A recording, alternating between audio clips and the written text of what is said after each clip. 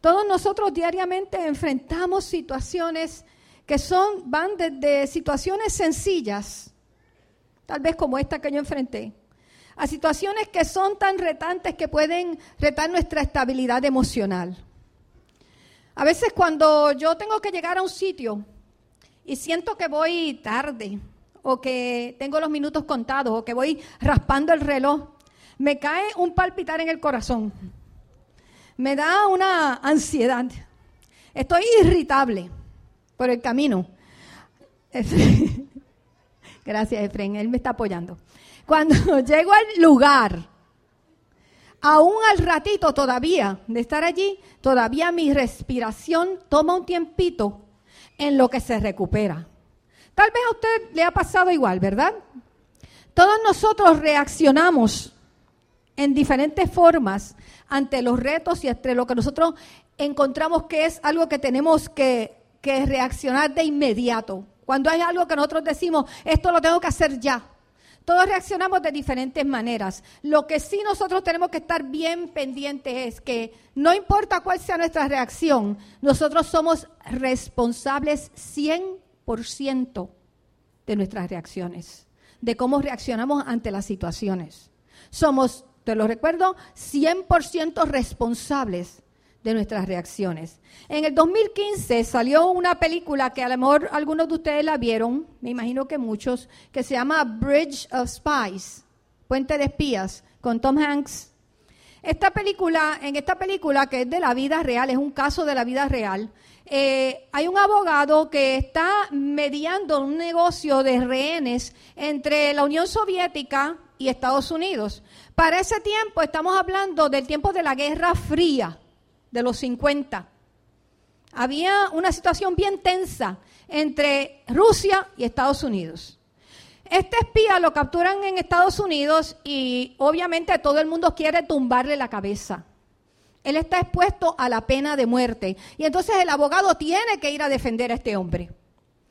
Mientras está todo ese lío que todo el mundo y toda la nación quiere tumbarle la cabeza y quieren que le den la pena de muerte al espía, el abogado lo ve al hombre tan tranquilo. Entonces se le acerca y le dice, ¿no estás preocupado? Y el espía le responde con otra pregunta. La pregunta fue esta, ¿ayudaría?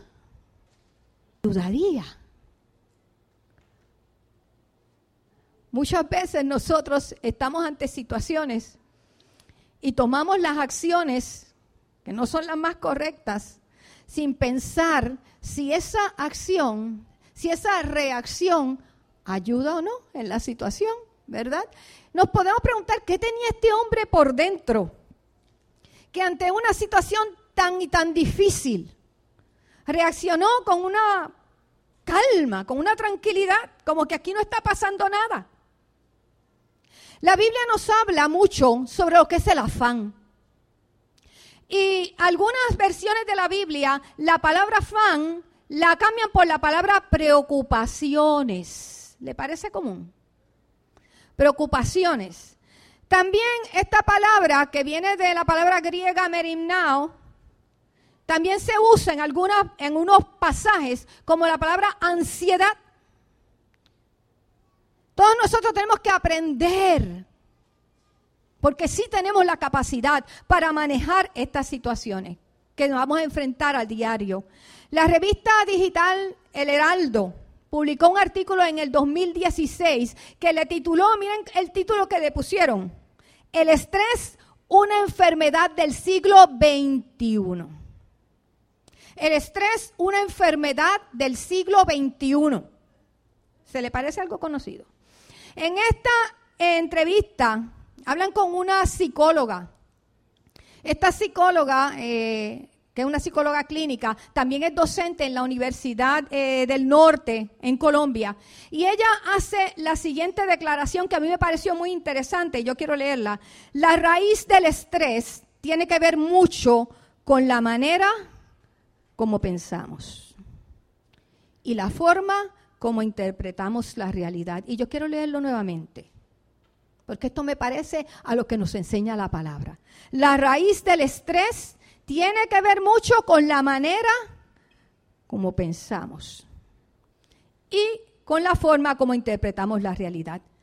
Por tanto, las situaciones que pueden ser de estrés para alguien no necesariamente van a provocarle estrés a otra persona, porque cada uno tiene su manera de pensar.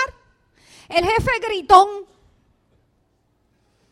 que saca de quicio a unos empleados, hay otros empleados que se le pasea el alma por el cuerpo. No le importa que grite, que siga gritando. Es una manera de pensar. Lo que al abogado le parecía una situación que debía de poner estrésico a este hombre, a él no. Una manera de pensar. Cuando Nabucodonosor amenaza a Sadrach, Mesach y Abednego, ellos no salieron estrésicos. Tenían una manera de pensar. El estrés, además de un costo emocional, tiene en nosotros, en nuestra salud, un costo bien serio. Hay un artículo que yo estuve leyendo en la revista Saber Vivir TV que se publicó el 8 de abril de 2018, hace unos meses atrás, bien reciente, y dice cómo afecta el estrés a toda tu salud. Es un artículo bien largo que habla sobre el cortisol y un montón de otros efectos, ¿verdad? Adrenalina y todo eso, cómo nos afecta. Pero lo importante es una serie de cositas que yo resumí aquí para nosotros hoy. El estrés es una reacción del cuerpo ante una urgencia. El estrés no es malo. No, hermanos. El estrés, el cuerpo lo hace como una reacción ante algo que entiende que es un peligro, que es una emergencia, que tengo que de inmediato reaccionar. Y entonces nos eleva en la sangre esos niveles y nosotros reaccionamos de inmediato. ¿Qué es lo que ellos entienden que es dañino? Cuando nosotros vivimos siempre en modo de emergencia. Cuando en vez de ser que yo reacciono porque tengo un perro de frente, un pitbull, ¿verdad, Efraín? Que me salió al paso cuando vengo caminando y cuando veo el pitbull, ahí inmediatamente yo reacciono en estrés para ver cómo resuelvo mi situación. Eso está bien. Pero cuando yo vivo en estrés constantemente, eso tiene un costo bien serio, no solamente emocionalmente, sino tiene un costo bien serio en nuestra salud. Algunas de las cosas que se mencionan, y las leo rapidito porque son resumidas: dolores cervicales, caída del pelo, no miren a nadie, problemas digestivos, las gastritis y todas las itis, alteraciones del sueño, irritabilidad, problemas en la piel, problemas de memoria. A largo plazo, el corazón sufre. Es la antesala de la depresión, envejecimiento prematuro. ¿Quién quiere eso? Aumenta el riesgo de cáncer del cuello del útero. ¿Qué les parece, hermanos? ¿Vale la pena vivir en estrés? ¿Vale la pena? Las demandas del diario vivir que nosotros tenemos nos lleva a vivir con detonantes que nos causan estrés. Vivimos con situaciones todos los días que estamos enfrentando. Mire, todos los días usted y yo vamos a enfrentar diversas situaciones que nos van a llevar a un lugar de enfrentar el estrés. Detonantes.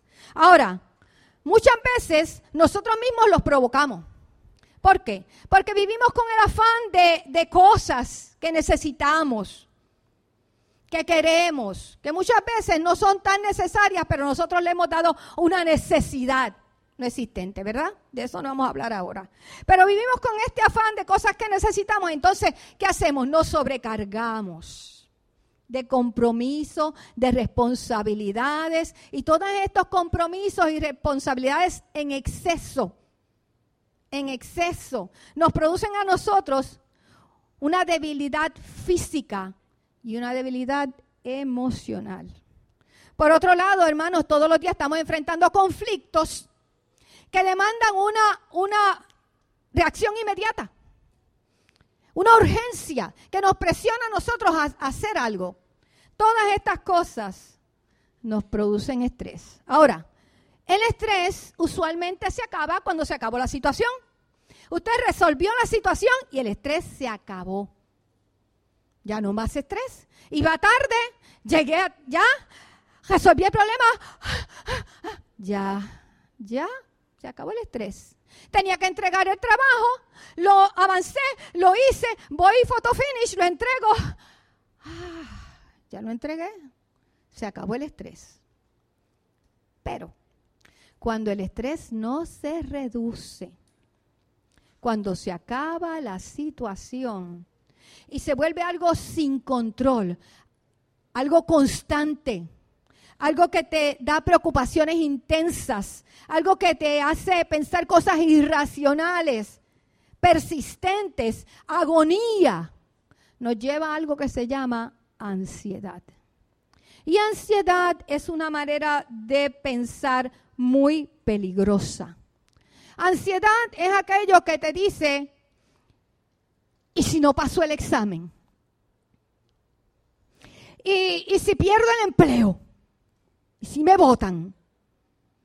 ¿Y si me sale una enfermedad? ¿Y si viene otra tormenta? La ansiedad se basa en el ¿y si algo pasa en el futuro? Que no está pasando, que no existe en la realidad y que está solamente aquí. Es un temor a algo que no está, pero es muy peligroso. ¿Saben? Nosotros podemos ir a médicos, a psicólogos, ellos te van a dar su forma de tratar las cosas. Nosotros como creyentes tenemos maneras en la Escritura para tratar lo que es el estrés, lo que es el afán y lo que es la ansiedad. Vuelvo y te digo, usted y yo tenemos en la Escritura todo para tratar con esto que le llaman por ahí la enfermedad del siglo XXI. Y la iglesia no puede estar contagiada con aquello que el mundo padece. Porque nosotros tenemos un Señor que lo dio todo para que nosotros fuéramos libres de estas presiones.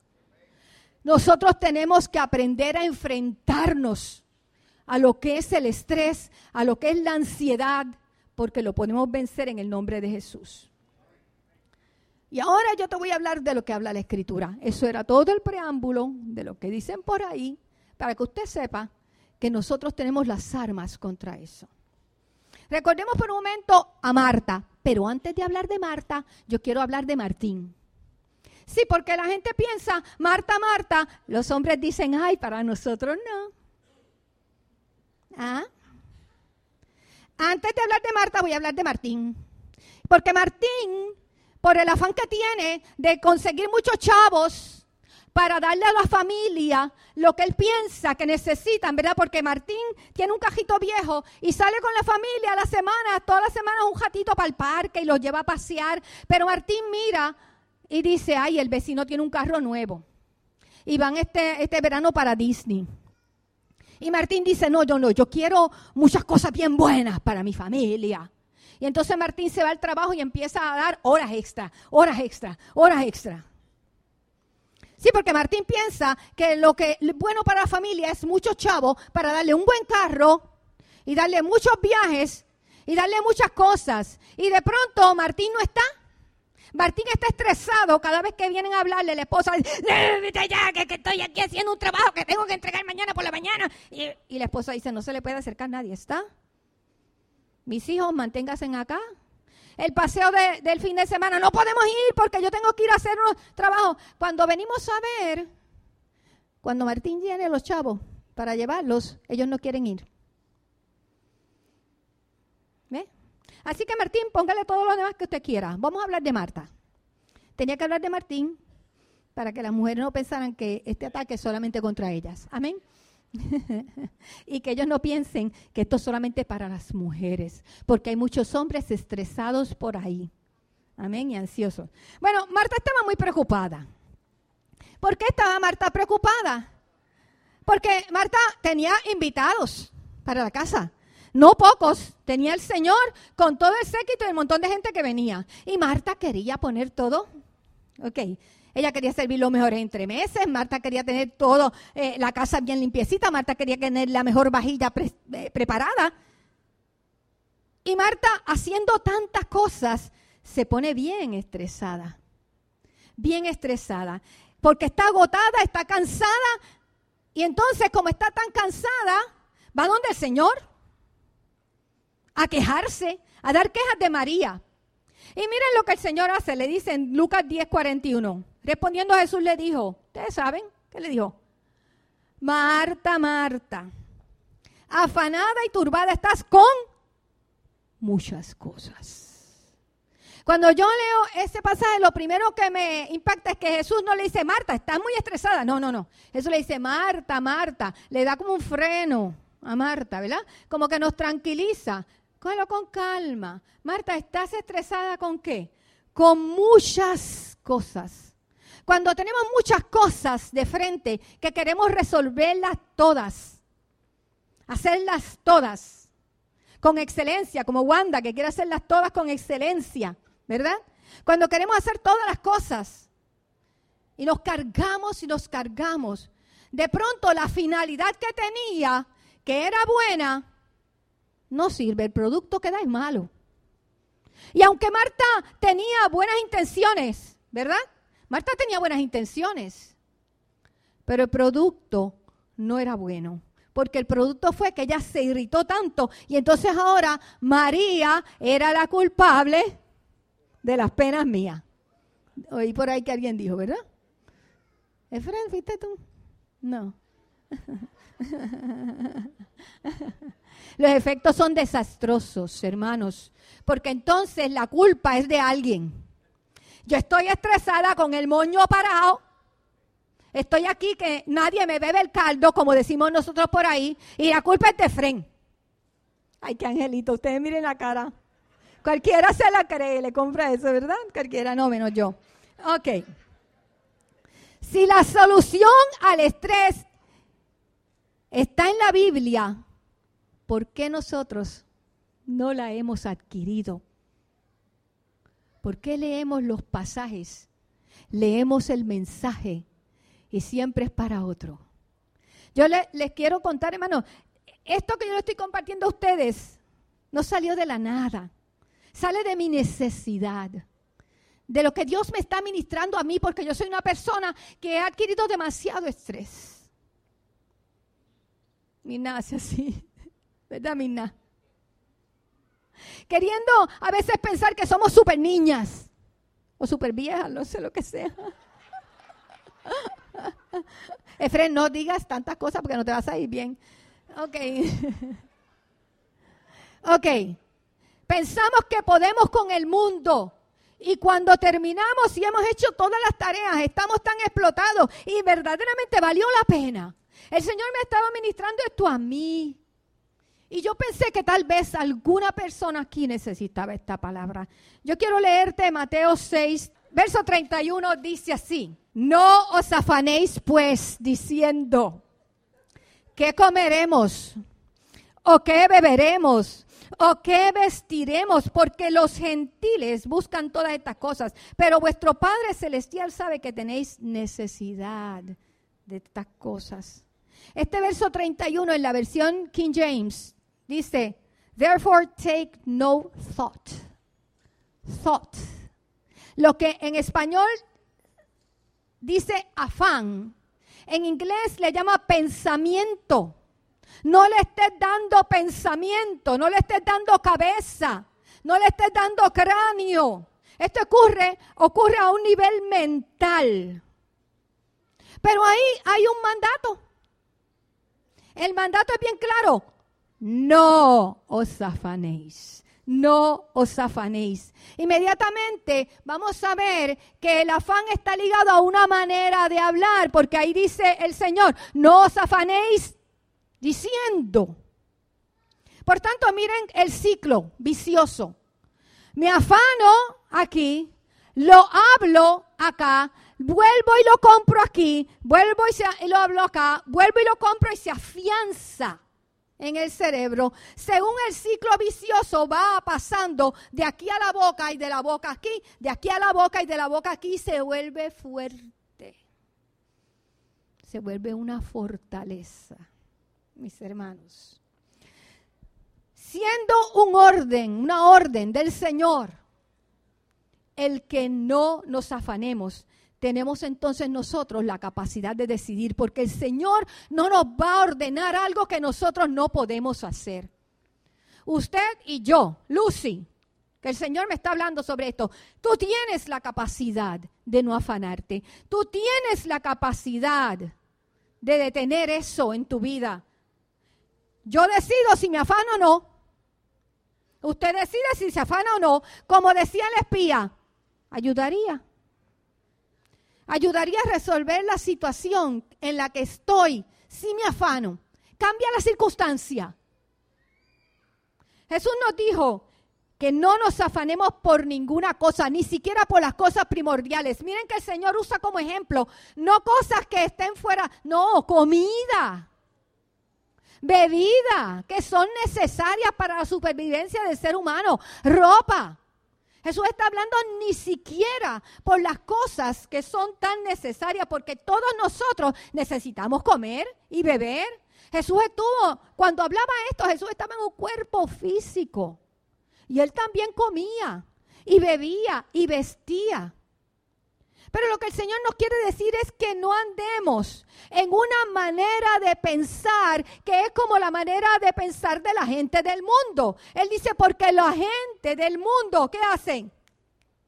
Se afana por estas cosas. Pero hay dos maneras de pensar, la de los creyentes y la gente del mundo, son diferentes. Él no está diciendo que nosotros no necesitamos comer ni beber, hermanos, para nada.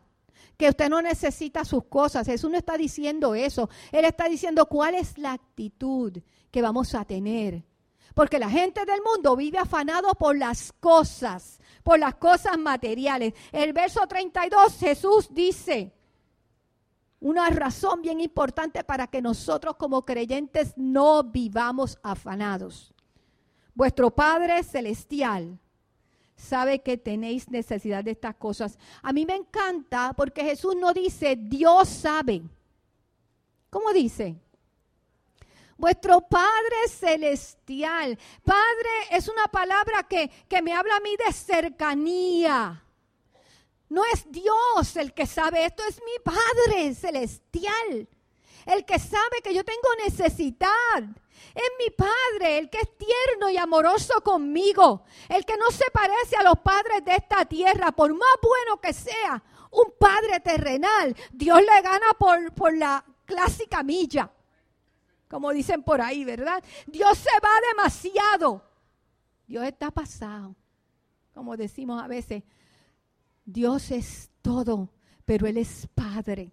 Él es Padre y nosotros a veces no accesamos a esa relación de cercanía de Padre. Jesús nos está advirtiendo, hay algo bien serio en la manera de vivir de afán y preocupación.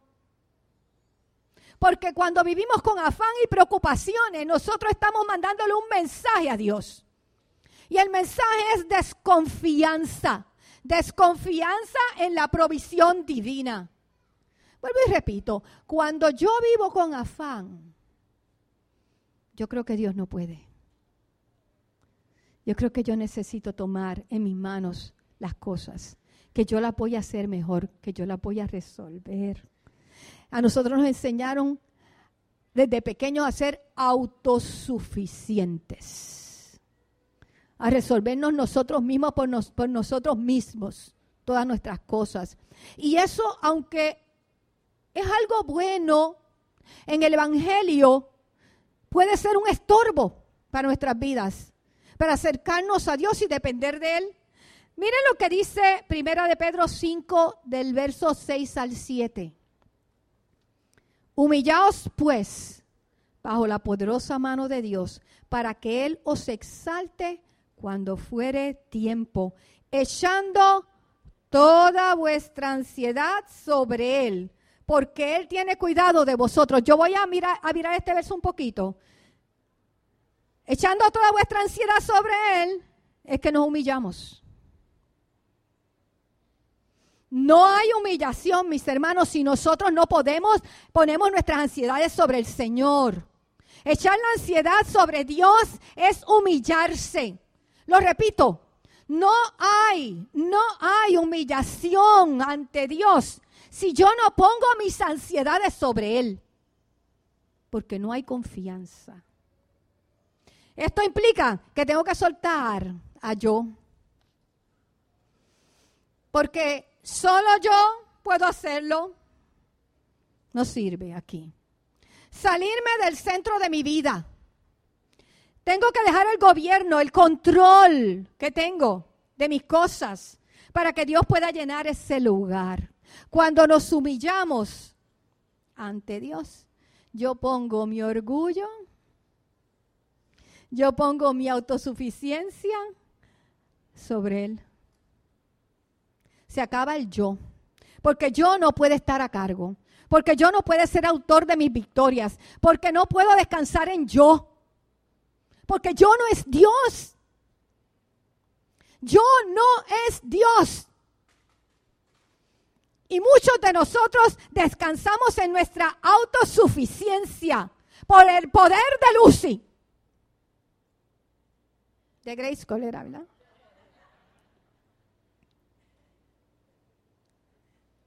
Pensamos que lo tenemos que hacer nosotros. Pero decimos, Dios, no, Dios, chacho. Sí, yo confío en Dios. Pero eso no. Esto yo lo puedo resolver yo.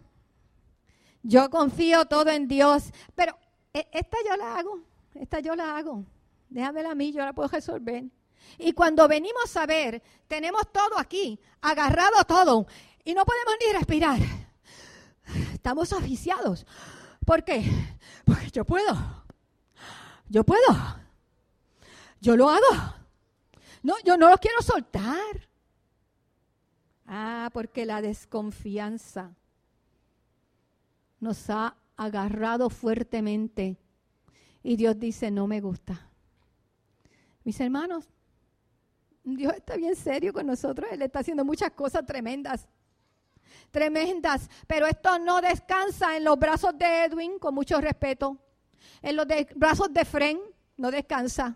No puede. Descansar en los brazos de los líderes no sirve. No puede descansar sobre la fuerza de nadie. Porque esa persona es un ser humano que tiene que rendir su vida delante del Señor para que, humillado ahí delante de Dios, Dios pueda hacer con él o con ella. Nuestras vidas tienen que estar al cuidado del Señor. Pedro ahí decía algo que Jesús dijo, porque Él tiene cuidado de vosotros. Yo oigo a Edwin tantas veces aquí llevarnos a una oración y decir que yo soy importante para Dios. De verdad siento que soy importante, que importa delante de Dios mi necesidad y mi circunstancia, o solamente yo lo repito porque es una oración. Si es simplemente una oración, hermano, vamos a recitar el Padre Nuestro y después la Ave María. Tiene el mismo efecto. Pero cada vez que Edwin lo dice, él quiere crearnos conciencia de que Dios nos está mirando y que a Él le importa, porque yo soy hijo. Yo no soy cualquiera. Tú eres hijo. La rubia es hija. ¿Cierto? Eso dijo la hermana aquella, aquí la rubia. Ella nos puso nombre a todos, ¿verdad, Ana? Puso nombre, ella nos llamó como dio la gana. Qué bueno es cuando estamos en libertad, el Señor. Recordemos que la promesa de descanso para los que están trabajados y cargados, y hay una versión que dice angustiados y preocupados, y yo añadí afanados y estrésicos, viene condicionada al yugo. ¿Sabe lo que es el yugo? El yugo implica que yo me someto a la voluntad del amo. ¡Ay! La promesa es que no vas a estar cargado y agobiado, pero hay que llevar yugo. Si no llevamos yugo, esa promesa no tiene ninguna efectividad. ¿Y cuál es el yugo? El yugo es que yo me someto a la voluntad del amo. ¿Y cuál es la voluntad del amo? No os afanéis. ¿Cuál es la voluntad del amo? No os afanéis. Si yo me someto a la voluntad del amo, yo no voy a andar estresado, ni agobiado, ni afanado, ni cansado. Porque Él me dijo, no te afanes. ¿Coquí?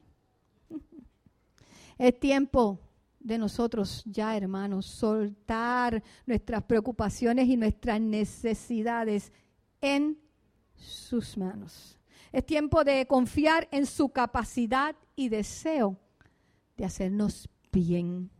Por eso Jesús hace una advertencia. Los gentiles buscan todas estas cosas. Los gentiles. Está hablando de la gente del mundo, no los creyentes. Dios no espera que eso se dé en la iglesia. Pero se da en la vida de Lucy. A lo mejor en la tuya no, porque ya tú llegaste a un nivel espiritual donde ya tú sobrepasaste eso. Pero en la vida de Lucy pasa. Y puede ser que en la vida de alguien más aquí pase. Y el Señor quiere sacarnos de ese lugar de estrés, de angustia, de agobio, porque Dios no quiere una iglesia en la cual está diciendo que va a hacer grandes cosas, pero tan cargada con sus propias circunstancias, con sus propias situaciones. ¿Cómo va Dios a obrar y hacer grandes maravillas cuando nosotros no podemos mirar más allá de las circunstancias que me tienen agobiado? Porque lo único que miro y tengo delante de mis ojos es el problema. No puedo mirar más allá. El mundo vive en afanes, en estrés por las cosas, pero Dios no nos quiere así. Hay una lucha en la palabra de Dios, entre la palabra de Dios y la manera de pensar del hombre viejo que está viciado. ¿Recuerdan cuando hablé de la loca y del vago? El día que hablé de eso, si usted no estaba, por ahí debe estar en el website. Yo hablé de la loca, que es la mente, y el vago, que es el cerebro. Y el hombre del mundo, el hombre viejo, está viciado conforme a las necesidades del mundo, a los deseos engañosos. Recordemos entonces que el estrés y la ansiedad, desde un principio dije que son maneras de pensar. Segunda de Corintios 10, 4 al 5, Pablo dijo lo siguiente: las armas de nuestra milicia no son carnales, sino poderosas en Dios para la destrucción de fortalezas, derribando argumentos y toda altivez que se levanta contra el conocimiento de Dios, y llevando cautivo todo pensamiento a la obediencia a Cristo. Quiero volver a leer esa parte. Y llevando cautivo todo pensamiento a la obediencia a Cristo. Los pensamientos incorrectos, los argumentos y la altivez que se levanta en contra de la verdad de Dios y que se nos quiere hacer nido aquí en la cabeza, muchas veces son fortalezas del enemigo. Son fortalezas del enemigo y nosotros tenemos que derribarlas con la palabra de Dios. No se pueden derribar, hermanos, con armas carnales. La pastilla me puede tranquilizar un rato. Y cuando se va el efecto, ¿qué? ¿Qué pasa cuando se va el efecto? Me puedo ir para qué sé yo, para Cancún, a celebrar, para olvidarme de las situaciones que me tienen agobiado. Y cuando vuelvo de Cancún, ¿qué pasa? ¿Se me curó? No, está ahí porque es una manera de pensar con la cual yo tengo que lidiar. Tenemos que llevar cautivo a esos pensamientos a la obediencia, a la palabra. Y eso se hace por medio del Espíritu Santo. Yo solo no puedo. Pero tú sabes, la Biblia dice que tú y yo tenemos el Espíritu Santo en nosotros, ¿cierto? Y si alguien no lo tiene, pídalo, no salga por esa puerta sin el Espíritu Santo de Dios.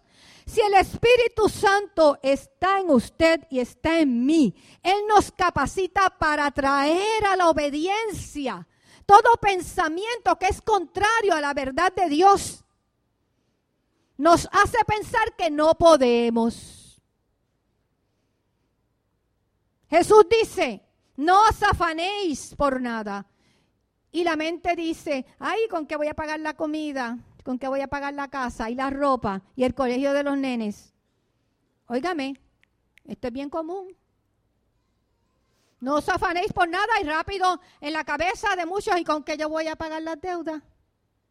Esos son fortalezas, mi hermano, son fortalezas. Están ahí. ¿Por qué? Porque ponen al yo. El yo, ¿con qué voy a pagar? Yo. Me olvido quién es mi suplidor, mi Señor, el Dios que ha dicho que Él es Jehová Jireh, que Él me suple todo. No afanarse en ninguna manera es igual a ser irresponsable. Vamos a aclarar esto. No tiene nada que ver con eso. No afanarse tiene que ver con una actitud donde yo descanso en Dios en medio de la tormenta. Las circunstancias están difíciles, pero yo sé que no estoy solo aquí. Que Dios está conmigo en medio de la tormenta. Que Él me da la victoria. Que yo voy a ver la mano de Dios. En cualquier esquina se va a zafar la mano de Dios. Porque Dios tiene un tiempo para hacer las cosas en mi vida. Y que aunque yo piense cómo se va a resolver esta situación, yo no le veo salida. Yo quiero resolverla yo, porque yo no le veo salida y se tarda mucho tiempo. Y yo no veo a Dios obrando en la situación y ya yo estoy angustiado. Dios está presente, hermanos. Pero si yo meto mano, daño las cosas. Yo daño las cosas porque yo le hago una manifestación a Dios de desconfianza. Y es esto lo que nosotros entonces tenemos que saber, que Dios está esperando de nosotros, una manifestación de fe, no de desconfianza. ¿Qué es la fe? Nosotros la definimos fácil. Es pues la fe, la certeza de lo que se espera. Si es una certeza, ¿qué es? Una seguridad. ¿Cómo yo voy a decir que tengo certeza y seguridad de lo que Dios me ha dicho cuando yo necesito agajárselo de las manos y quitárselo y empezar a hacerlo yo? Y meterme en 20,000 revoluces y situaciones donde Dios no me quería metido porque yo quiero resolverlo a mi manera. Dios está esperando que nosotros hagamos un cambio de desconfianza a fe, de afanes a paz y descanso. Cuando la palabra de Dios prevalece sobre todo lo que el mundo me está bombardeando y las circunstancias me están diciendo, entonces yo le hago un espacio ahí y entonces los pensamientos empiezan a tomar una manera diferente. Y cuando empiezo a pensar de una manera diferente, es una manera de pensar, entonces las preocupaciones, los afanes y la ansiedad los venzo en el nombre del Señor. Continuamos leyendo Mateo, porque yo no he terminado con Mateo, pero ya estoy cerca. Mateo 6, 33 al 34 dice, mas buscad, ¿cuál es la palabra? Primeramente, el reino de Dios y su justicia y todas estas cosas os serán añadidas. Así que no os afanéis por el día de mañana, el futuro, la ansiedad. Porque el día de mañana traerá su afán, basta cada día su propio mal. Aquí está la respuesta de nuestras acciones. Lo primero, tenemos que poner el orden como va, correcto. El orden correcto dice que lo primero que yo necesito ubicar es que el reino de Dios y su justicia. Pero yo no puedo hacer esto, jamás lo voy a hacer. Si yo vivo pensando que si lo suelto, ¿qué va a pasar? Que si yo suelto mis circunstancias, ¿quién las va a resolver? Para hacer esto yo tengo que creer que Dios es a favor mío, que Dios va a contestar. ¿Saben? Jesús no nos mandó a no afanarnos por nada. Jesús sabía de antemano todos los resultados de lo que yo les dije ahorita, emocionales y físicos que tiene el estrés y el afán en la vida del ser humano. Todas las enfermedades, todos los problemas familiares, todos los problemas de productividad que te va a causar vivir de esa manera. Por tanto, Él está diciendo, suelta los afanes, suéltalos en mí. No es suéltalos a la calle, no es que se los sueltes al vecino, no es que vayas y le empiece a contar a todo el mundo, ay, que tengo esto, que tengo...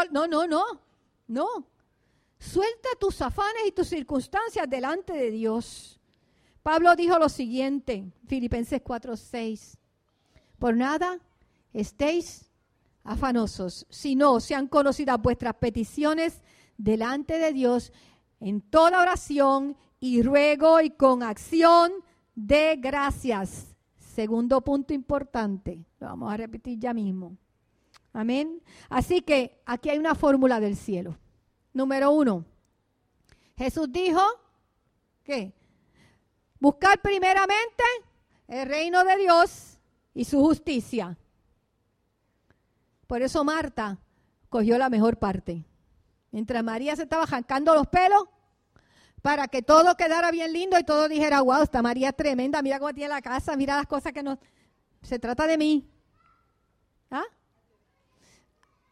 Marta, perdón, al revés, yo decía al revés. Que Marta, mientras Marta estaba, todo esto se trata de mí.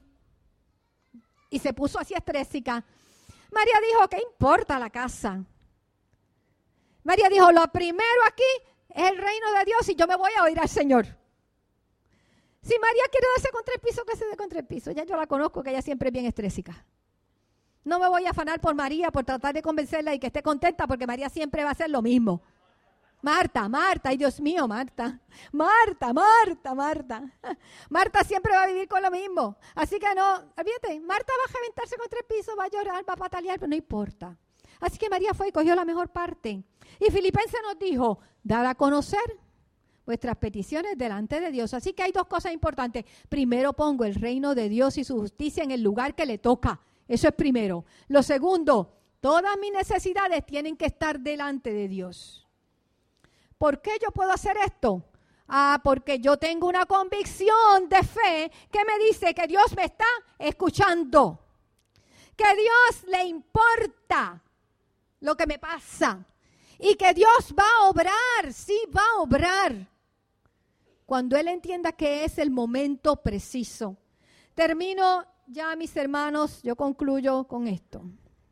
El enemigo nos va a tratar de decir que no es posible. A muchos ya se lo está diciendo. Esta condición que yo tengo es médica. Esto no se quita.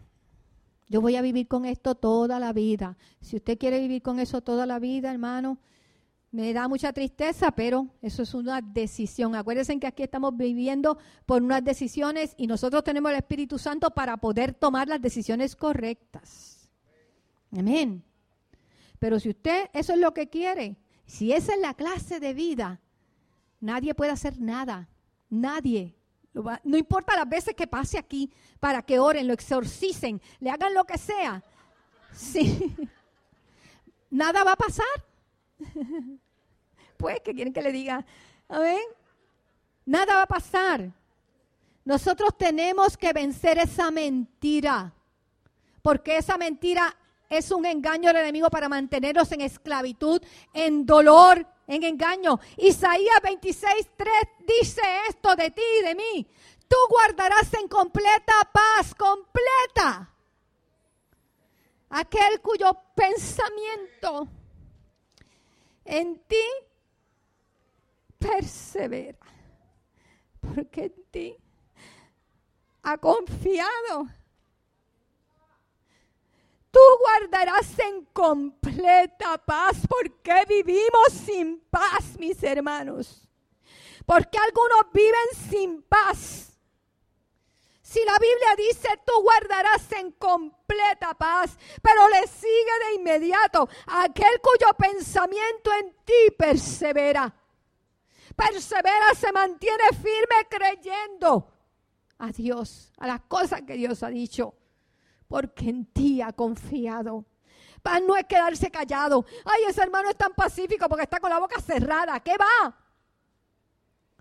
pases a aprender a vivir tranquilo, confiado en Dios en medio de la tormenta y de la dificultad, mis hermanos. Cuando el pensamiento persevera en Dios, en su palabra, no hay perturbación, no hay opresión que te pueda sacar, ni te pueda a ti zamaquear. Una manera de pensar conforme a la fe sustituye, cambia toda la manera de pensar del mundo. Esa manera te producirá paz. Yo quiero que te pongas en pie, porque esa manera de pensar de agonía, de opresión, es una fortaleza. Así la llama la Biblia, fortaleza. Y no es una fortaleza de Dios, hermano. No es una fortaleza de Dios. Es una fortaleza del enemigo, que quiere tenerte a ti agobiado, que quiere tenerte a ti en el piso, que quiere inutilizarte. Dios te ha dicho muchas veces, yo estoy segura, porque si no abro la Biblia y lo leo, Dios te ha dicho muchas veces que quiere usarte, que tiene grandes cosas para ti. No necesita que ningún profeta venga a decírtelo. La Biblia te lo dice. Dios tiene grandes promesas, grandes cosas con tu vida. Pero mientras tú sigas escuchando y creyendo y manteniendo una fortaleza de mentira del enemigo, siempre vas a venir como, ay, bendito de mí.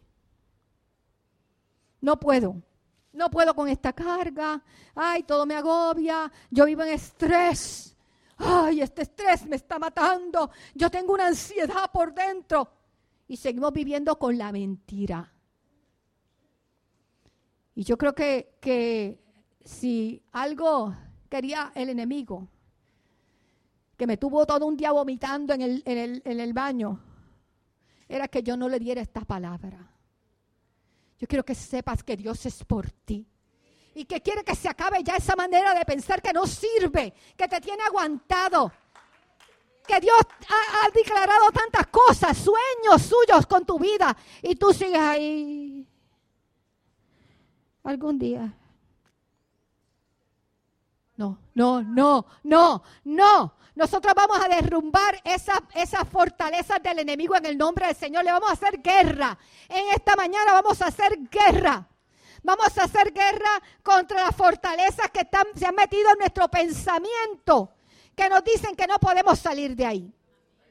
Vamos a hacer guerra contra los afanes y el estrés dañino y la ansiedad que no te deja alcanzar aquello que Dios ha dicho que va a hacer con tu vida. Así que nadie puede pelear por ti como tú mismo. Nadie puede pelear con las ganas como tú puedes pelear por ti, por tu situación, porque tú sabes la guerra que estás sosteniendo. Así que yo te voy a invitar a que en esta hora oremos, guerriemos contra esas fortalezas de mentira. Y después de eso vamos a hacer lo que dice ahí en el verso que leí de Filipenses. Y entonces damos gracias. Pero primero vamos a pelear aquí. Yo le voy a pedir a Edwin que nos dirija en una oración de guerra. De guerra. Es que el Señor está molesto. Su pueblo debe estar indignado también. Con tanto que el enemigo ha hecho para quitarnos la victoria.